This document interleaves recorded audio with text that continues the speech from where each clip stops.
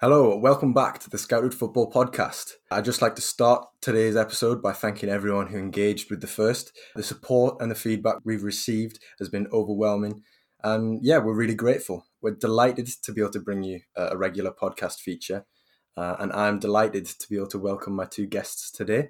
Scouted Football co-founder Stephen Ganavis returns, but it's a podcast debut for Scouted veteran Phil Costa. We'll start with you, Phil. How are we? Yeah, not bad, thanks, mate. It's always nice to come on. Yeah, very good, very good. Steve, how about you? Very depressed after the cricket yesterday, but slowly recovering. Yeah, I was going to say you probably aren't too pleased with Sir Ben Stokes. No, but 3-1s on the card still, so we're happy with that. The Australian in you, you're not hiding that, are you? Never, never, never.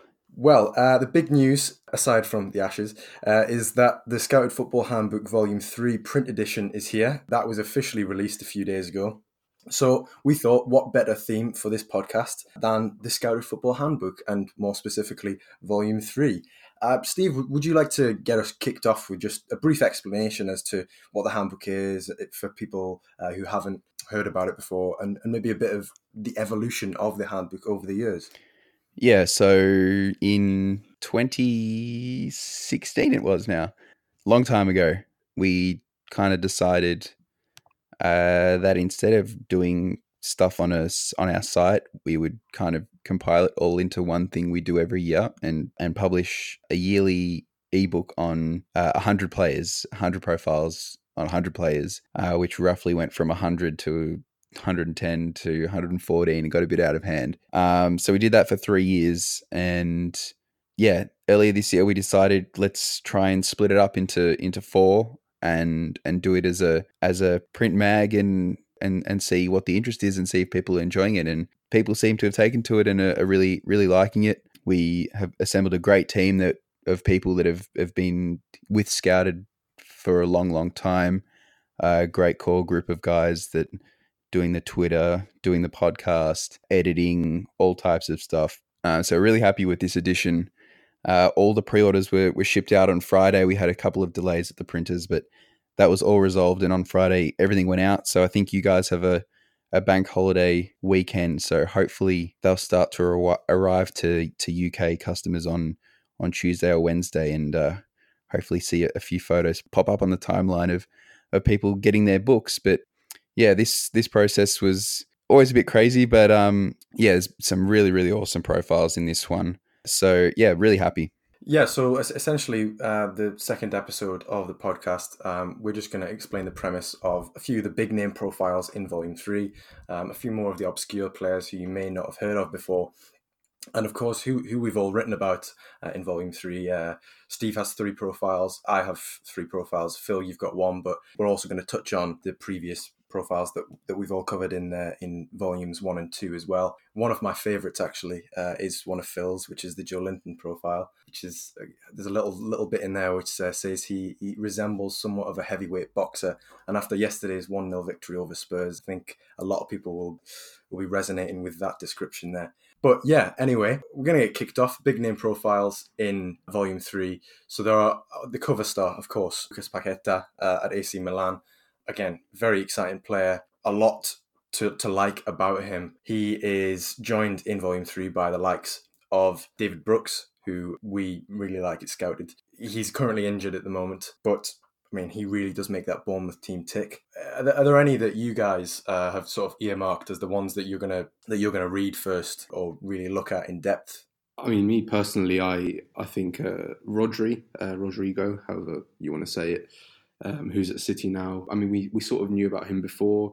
He's not really under the radar per se, but I think over the last season, you watched him develop at Atletico Madrid, and gradually as time went on, the transfer links surfaced, and you just thought, right, this guy is pretty much perfect for Man City. And their squad is so stacked with talent, so whenever they make a signing, it's usually 1 or 2 every summer, but they're going to be like a perfect fit. And he's just he's slotted in perfectly.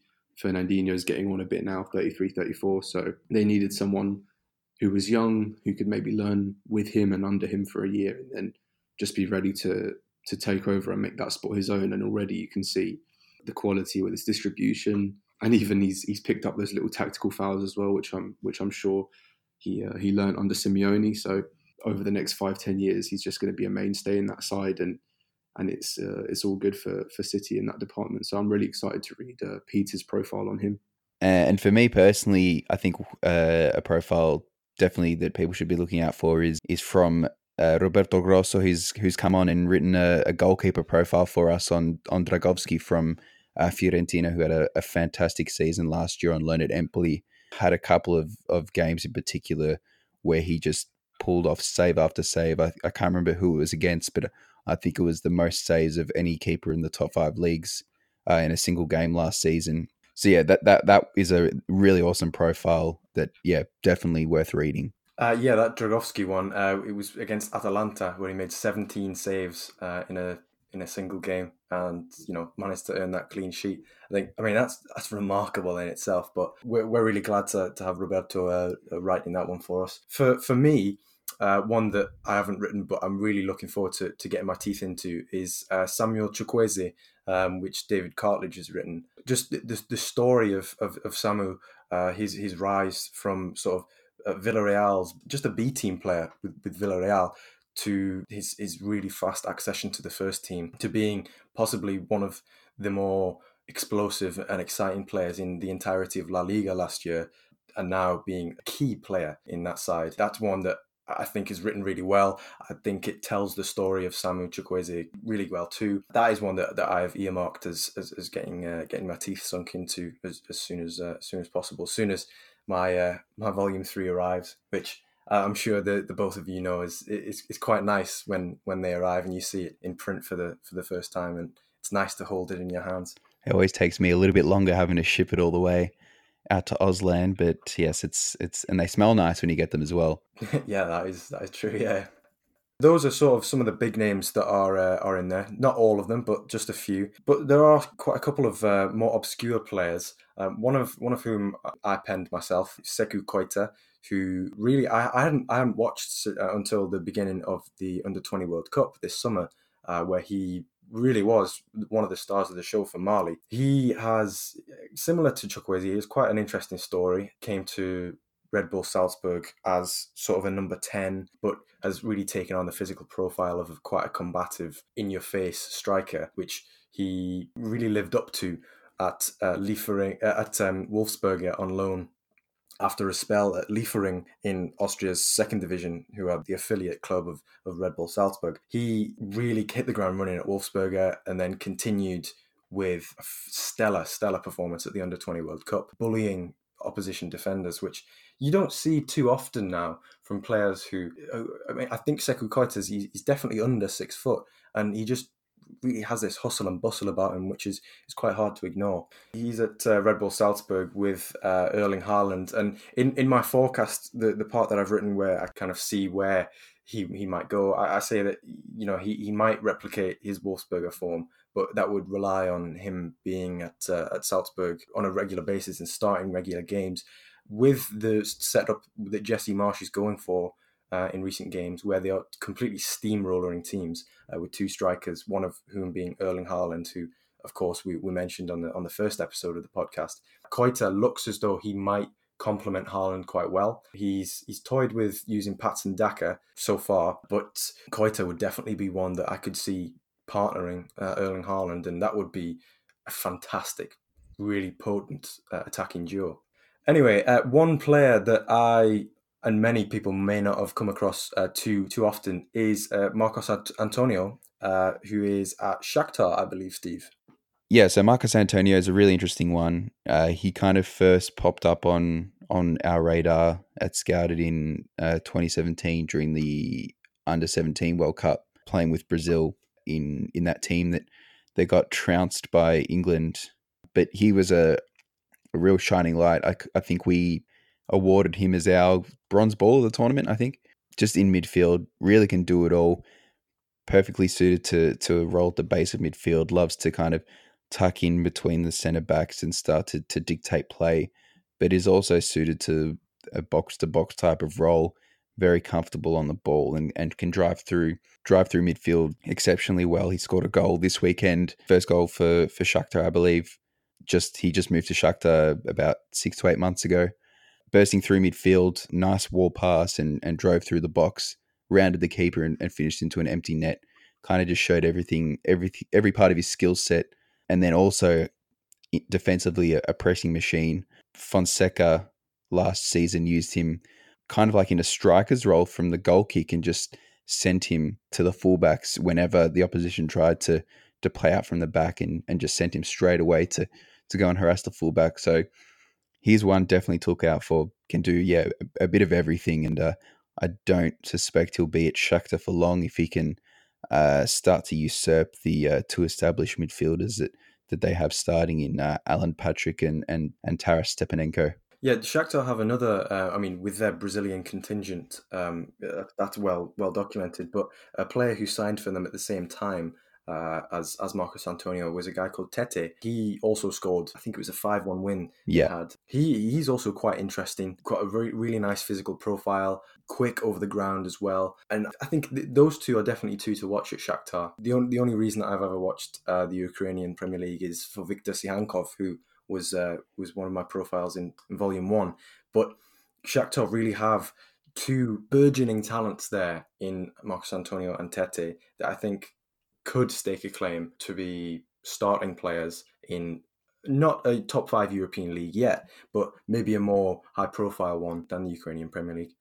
Phil, it would be a shame to waste your Arsenal expertise and not get you to analyse the Matteo Guendouzi profile written by Jake Entwistle in Volume 3. What do you make of the profile? What do you make of Guendouzi as a player? I mean, he's less of an obscure one, of course, but we can't not mention him. He's been, correct me if this is too sensationalist, but he's been a bit of a revelation.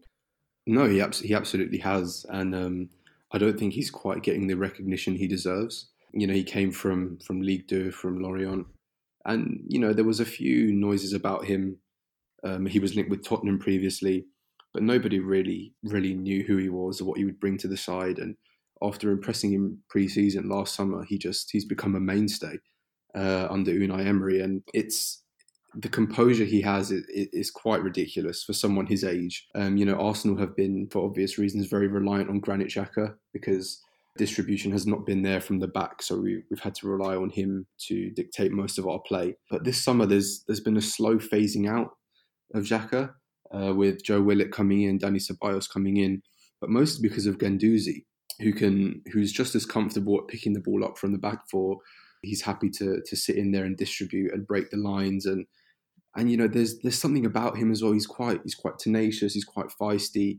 No occasion seemed to be too big for him or overawe him, it's not quite a tangible quality, but you could see it from day one, and he's just gone from strength to strength. And of course there's little small things that he could improve on, like not falling over so quickly under the slightest bit of pressure and losing his runners. He has a tendency to switch off.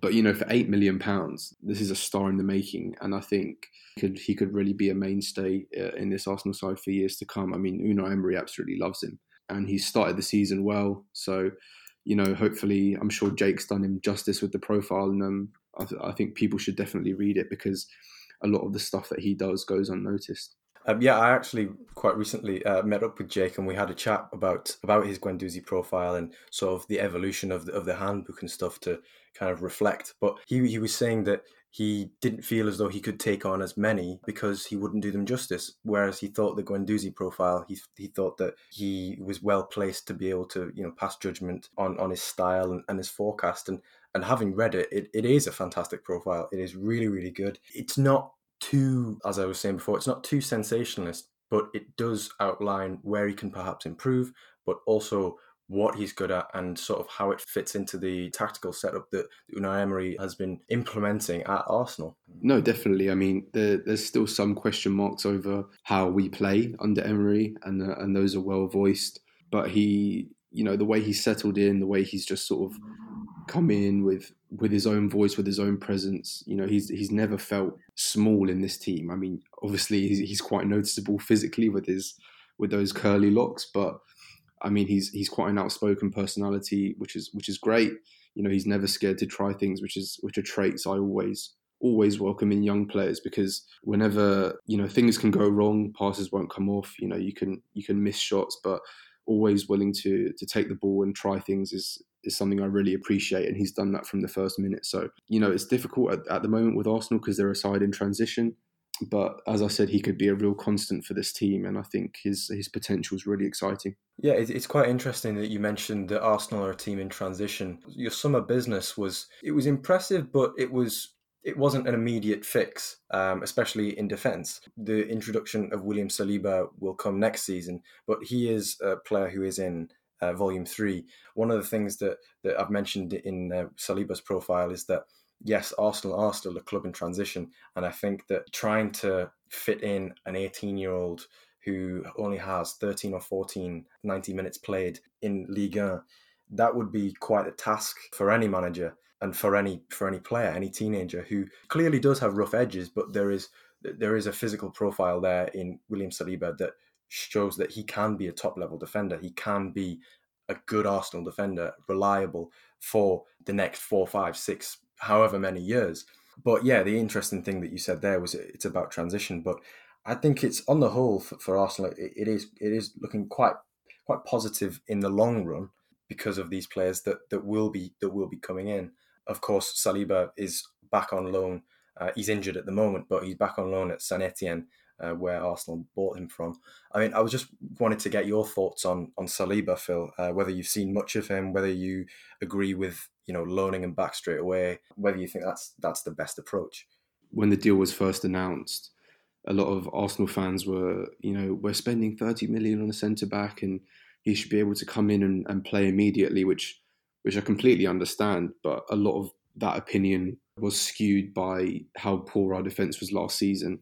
People look at this shiny new toy and think, right, he's the new saviour. He's going to come and, you know, put this defence into shape, which was, like you said, it's just so much to ask for a defender so young, who was brilliant last season, but obviously marshalled alongside Loic Perrin, who's experienced. He can sort of learn alongside him, where in this back four there's individuals as opposed to a unit.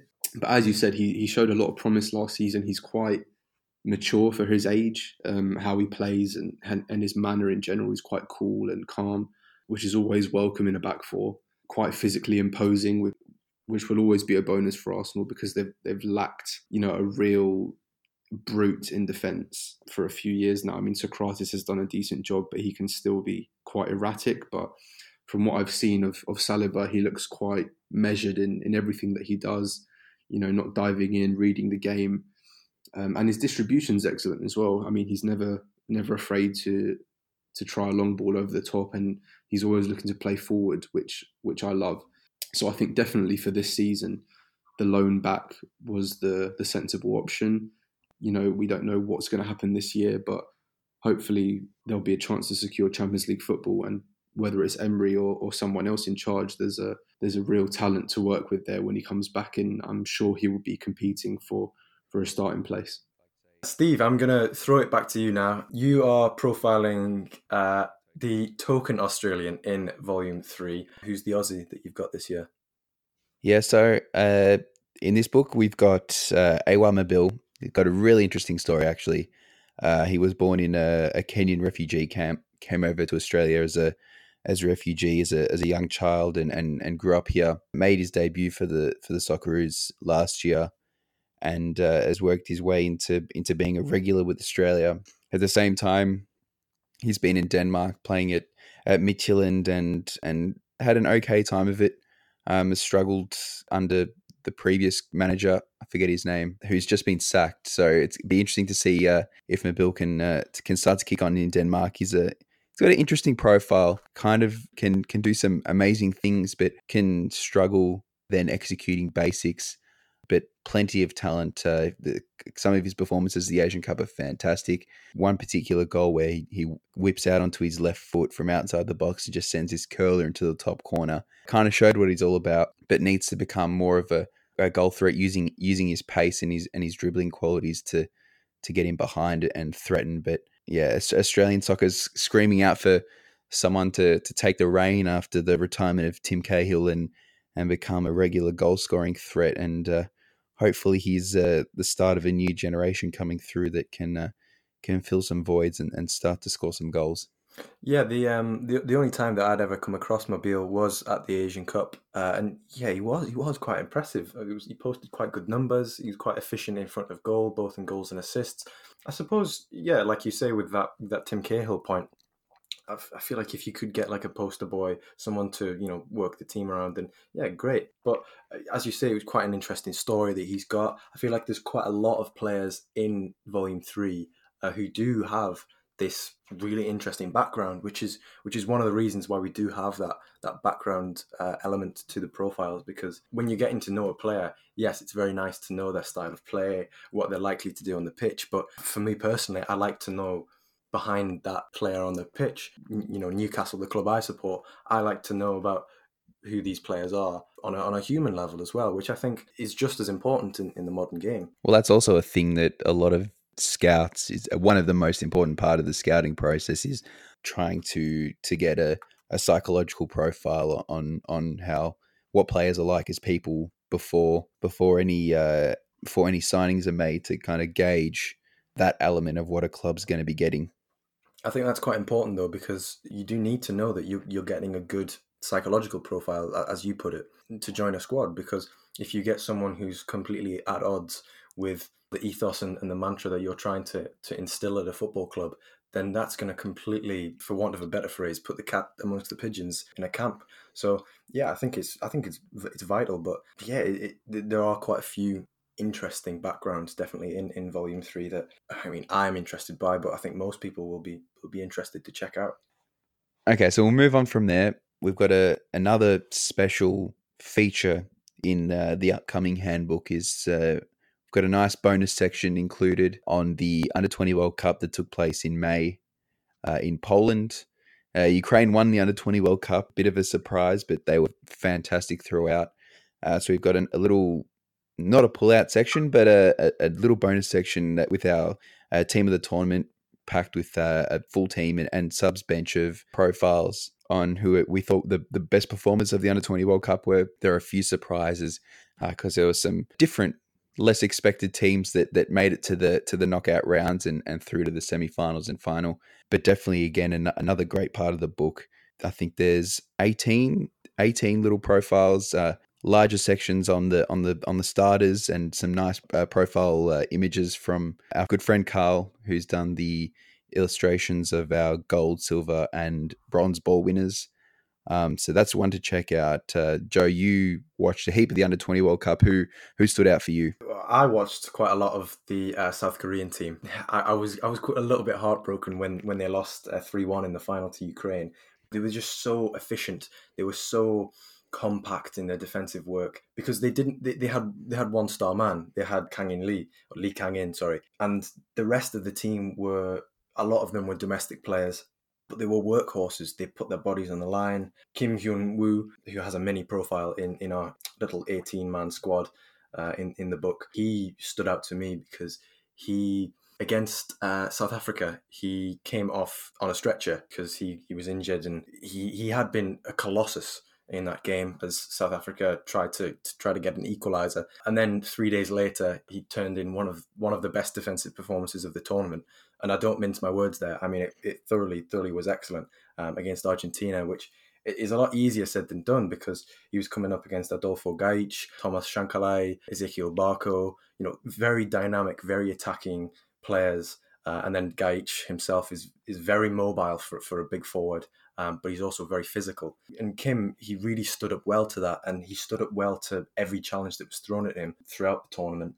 And it wasn't just his physical contributions, technically as well. He was really impressive. He was good at distributing the ball with both feet up to the chest of Sehun-oh, who was South Korea's focal point, who Kang-in worked around and dropped off and used as a buffer and used as a foil for his creativity. But yeah, South Korea were my favourite team to watch purely because they were the best team. I really enjoyed watching Ukraine, the winners, personally. The centre back 3-man backline was fantastic, and And really standing out was Valerie Bonda, who plays for Shakhtar. Kind of reminded me a little bit of Fabio Cannavaro with the short, stocky, but just brutal. Just wants to charge into every single duel, full-blooded. Just wants to take everyone out and just go after everything. But then he worked really well in tandem with Denis Popov from Dynamo Kiev, who's more of a Bonucci. I'm just likening everyone to Italian centre-backs, but kind of dropped off to the right side of the defence and just started pinging diagonals into the strikers and trying to tee up attack. So Ukraine were fantastic to watch, and then Ecuador as well were really, really entertaining with Gonzalo Plata, who's from Sporting, and Leandro Campana, who might be moving to Napoli. I've seen rumours of up front who were dynamic and really exciting to watch. So I think Ecuador have done well at under 17 level. I think they won the Sudamericana, so they're a potential golden generation coming through that is worth keeping an eye on.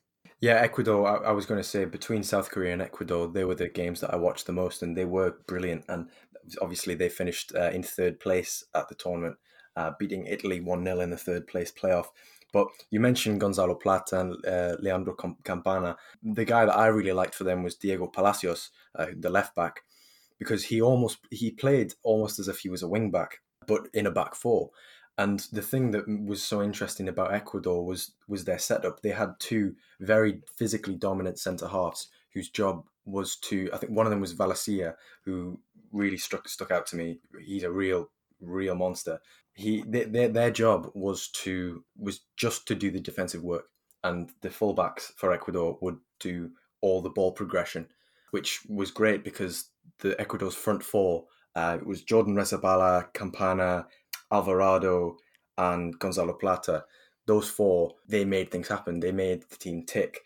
And it was quite similar to Liverpool in the sense that they wanted their fullbacks to get the ball to their attacking players, their creative players, as quick as possible. And they executed it really well. And the only reason that they weren't in the final was because of South Korea's compactness in the semi. But yeah, all in all, it was a fantastic tournament, and the team of the tournament profiles are awesome and should give a lot of insight into some of the key players. A lot of them have already moved clubs. Brian Rodriguez has gone to LAFC, and Andre Lunin has gone on loan to, was it Mallorca, I believe? It might have been Valladolid. No, Valladolid, that's correct. So definitely check that out on the digital or the physical release of the mag. And also if anyone's interested in learning a bit more about that South Korean compact defense that you have heralded, Joe, then Justin from last week's podcast wrote a fantastic piece for our website, which we don't post on enough, detailing South Korea's tactical setup and how they did so well at the tournament. So definitely go check that out. All right, then. Well, we've discussed Volume 3 just about enough, but we're not giving enough credit to Volume 1 and Volume 2. Phil, you had a few more profiles in Volume 1 and Volume 2. Out of the ones that you wrote, who was the one that you really enjoyed watching the most? Yeah, well, I mean, it was Joe Ellington for the second handbook. Really, I think he interested me under Julian Nagelsmann last year. And then as I watched more, as I researched more, he's just a really interesting player. I wrote in my profile that he's difficult to define, and that's because in the Hoffenheim system, he could do everything. I mean, he was dropping deep as like a number 8 and progressing the ball from there. He was acting as the target man on occasion. He was playing wide left to support Andre Kamrich, and it was just, digging into the stats. He was showing up in tackles and key passes, and it was just such a strange blend. And then when you look at him, he's massive. I mean, he's not tall, but he is pretty tall, but he's not like touching the 6'4", 6'3" region. And he's got a really deft touch and good movement, and he's just, a really interesting striker. So when I saw he was moving to Newcastle, I was a bit worried that they would sort of use him as the lone front man and just hang the ball up to him and hope that it sticks, because he's so much more than that. But even in the first few games, I know Steve Bruce isn't exactly a favourite on Tyneside at the moment, but he's even against Spurs, he was running Davinson Sanchez ragged a lot of the time, and his chest control was excellent. His touch was was strong, and even his finish to score was really impressive. So I think if Newcastle can sort of buzz around him enough with Almiron, with Saint-Maximin, who I know is injured at the moment, and even Christian Atsu, there's a real player there. And I think, just being able to research and dig deep into his profile was really fun. One of the lines that you had in that profile was, as you mentioned, a hugely difficult player to define because he does not just tick one box, but 4 or 5. His style is reminiscent of an old-fashioned number 9. What would take him to the next level, however, is consistency, which I feel, having watched Joelinton for the past 3 games, is very, very true. And obviously, you alluded to the way that Steve Bruce is going to use him at Newcastle, which is a far cry from the likes of Julian Nagelsmann. But if he is going to be used as that focal point, if he is going to be used as that target man, he needs to be supported by the inside forwards of Almiron and Saint-Maximin, because that would allow him then to drop deeper and then to tackle, to create those chances, to make those key passes, as you also alluded to there, which I think would be a lot better than just hanging the ball up to his chest, as well as he did do against Spurs in that role. Steve, in volume 2, you also had a few profiles in there. I mean, who really stood out to you when you were watching and researching them? On the last topic, can I just add that I would love for someone to do an interview where they ask Joelinton to compare the tactical match preparation difference between Steve Bruce and Julian Nagelsmann. But the favorite profile probably that I've written so far was on. I do a lot of jack of all trades stuff. I don't really have a particular league that I watch a lot of over another, but Jefferson Soteldo, who is a little pocket rocket Venezuelan who plays for Santos in Brazil. Another one that came to our attention during a Youth World Cup at the Under-20 World Cup in 2017, where Venezuela made the final. And he is just a little marvel to watch, dribble god. He's absolutely tearing it up in Brazil this year. Also a friend of Scouted. Gave us a thumbs up on Instagram the other day, which I was pretty stoked about. So he I think we've posted a couple of videos on our timeline just showing his dribbling. I think he's made more dribbles than anyone else in Brazil this season. And there's a video that we did, I think it was last week or the week before. He does this nice little dribble move and this perfect cross for an assist in a league game in Brazil, and it kind of just summed up everything that he's about. He can kind of hang wide as like a target man almost, even though he's about 5'4", kind of like a wide target man, and then just gets the ball, and he's like this one man dribble machine, just puts the head down and can get his team further up the pitch and keep possession of the ball and then bring others into the game. So that's a really, I think, a nice profile. Unfortunately, all out of physical copies of the first book now, but yeah, still can catch it on the digital. Yeah, a player that I covered in volume 1, which again Steve mentions there, you can still get on digital. It wouldn't be a contribution from me if I didn't mention Viktor Sihankov at Dynamo Kiev. Anybody who knows me will know that I'm a very big fan of his. Last season, he played 45 games in all competitions, scored 18 goals, registered 15 assists, which, are very good numbers. But the thing that strikes me always whenever I watch Viktor Sihankov is his set-piece delivery. His technique is absolutely fantastic. It's brilliant. And you need to watch some of his goals that he scored from set pieces. And there was a period last season where there was about 3 or 4 games in a row where he has this corner routine where he'll go over to the left-hand corner and whip in an in-swinging ball with his left foot. And there was 3 or 4 games in a row, I can't remember which ones, but where each time there was a Dynamo Kiev player who got on the end of it, and it was goal after goal after goal from a corner.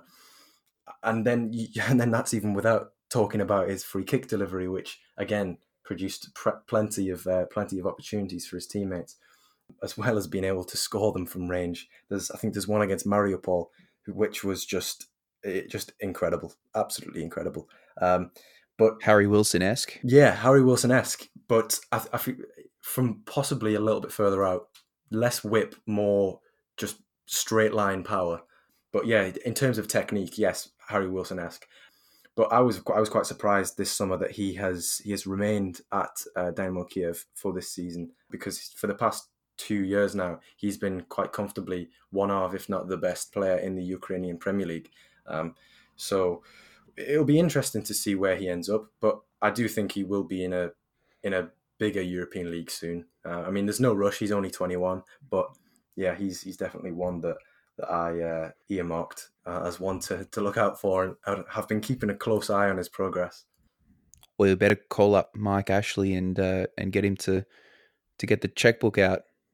Well, I mean, if I did have the means to call up Mike Ashley, then I'm not sure. As passionate as I am about Tsihankov, it might not be the first topic of conversation. But yeah, I would. I'd love to see him in a top 5 European league, because I have no qualms about him being able to cut it.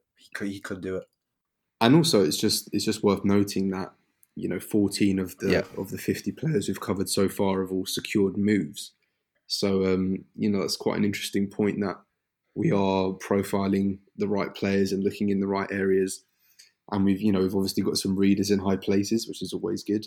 But I mean, even looking at the first handbook, we've got Chris Mepham, Kevin and Barbu, Mario Moso, Nahitan Nandez, Luka Jovic, all these guys who have moved clubs in the summer. And again, if you look at the second version, we've got Eder Militao, Aaron Wan-Bissaka, Junior Firpo, Joachim Andersen. If you want to get really Samaseku. Samaseku, exactly. Mark Rocker could have moved to Bayern before they pulled the plug, I think, at the last minute. João Felix, Ismail Assar, and even guys like Danny Olmo and Steven Bergwijn, who somehow still remained at their clubs, despite their standout seasons and under 21 Euros. It's interesting just to look back and see that we are profiling the right guys, we are looking in the right areas, and despite what might seem otherwise, we do actually know. We're profiling the players that your club are going to sign. Yeah, exactly. Next. We know our stuff, so it's just always nice to look back. Yeah, and that doesn't even take into account the likes of Reece James, who obviously was at Wigan last season, but is probably going to play a much more, I mean, probably not a key role, but he's going to play an auxiliary role at Chelsea this season, probably playing second fiddle to Azpilicueta, but maybe not if Azpi keeps being a bit subpar, shall we say, if I'm going to put it politically. But yeah, it is quite interesting, because there are so many players that we haven't had. I mean, we don't have time to discuss. We haven't discussed, but they are perfectly valid players that are interesting and would make differences at such a number of clubs. I mean, one of the players from Volume 3 that I haven't mentioned today was Milot Rashica at Werder Bremen. He's such an exciting player. He's a complete whippet of a footballer. Very energetic. But there's so many players that are so interesting and so exciting to watch. That kind of just about finishes things for us today. Just like to thank Phil and Steve for joining me on this one. It's been a pleasure. Thank you very much, gents, for joining me. And thank you again for tuning in. If you listened to the first episode, if this is your first time listening to the Scouted Football podcast, welcome. Thank you for listening. Just another reminder that Volume 3 is available from the sfhandbook.com website, and we are offering free shipping to UK orders and hugely reduced rates on EU and worldwide orders as well. We will be getting another podcast out in the next week or so, as part of this being a new regular podcast feature. But yeah, any last words that you boys would like to add? Just please buy the book, everyone. It's awesome. Yeah, no, I can absolutely echo that sentiment. I mean, a lot of work goes in behind the scenes to make these handbooks as good as they possibly can be. And even if you don't read them, they look amazing. So if you want some Instagram clout, just go and buy them. Coffee table feature. That's it. Brilliant. Well, thank you for tuning in. We will see you again very soon. Bye-bye.